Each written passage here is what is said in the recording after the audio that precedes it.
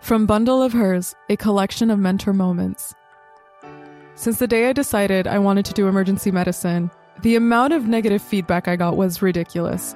I remember people telling me things from, your lifestyle's gonna suck, to your patient population's gonna be so difficult to work with. Even people telling me ED doctors are the dumbest doctors, we don't trust their work. That put a lot of self-doubt in my choice of wanting to do emergency medicine.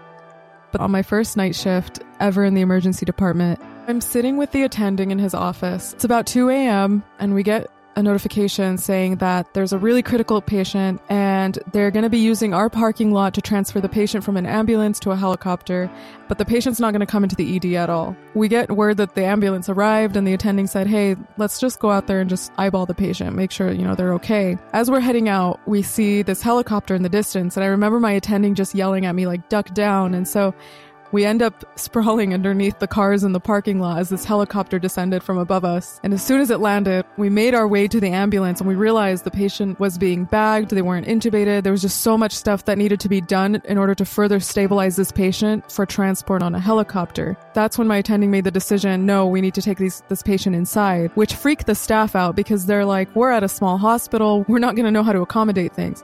He was insisting. He's like, no, we got to take him in because it's going to be way harder to do these procedures on a helicopter that's flying in the air moving than it will be in our ED. So me and the doctor, we roll the patient into the ED. The emergency doctor really took lead at that point, where this doctor does pretty much everything and he stabilizes the patient and he's able to control the room, and he's such a great leader. My biggest fear is to come up onto a scene where someone is absolutely sick or hurt and I can't do anything. And this is exactly what the doctor did, is he came up to the scene where this patient was absolutely sick and injured and there's nothing that this hospital could provide, but he ended up providing so much. And I remember thinking this guy is freaking amazing. He's just jumping around this entire patient. He was a one-man hospital. He was at the head of the bed at one instance and he was putting the tube down and intubating the patient and cutting the side of the chest, putting in a chest tube, ultrasounding the patient, and I'm sitting there and I'm just handing towels, handing whatever he calls for. And finally, we packaged the patient up and we rolled him out back into the parking lot and put him onto the helicopter, and they ended up flying away.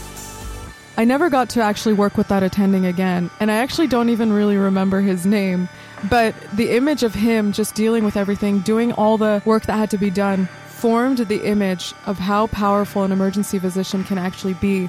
And it melted away all those judgments that I had and all the doubts that I had from other people telling me how awful the field would be. From there on out, I decided, no, this is the field I have to do.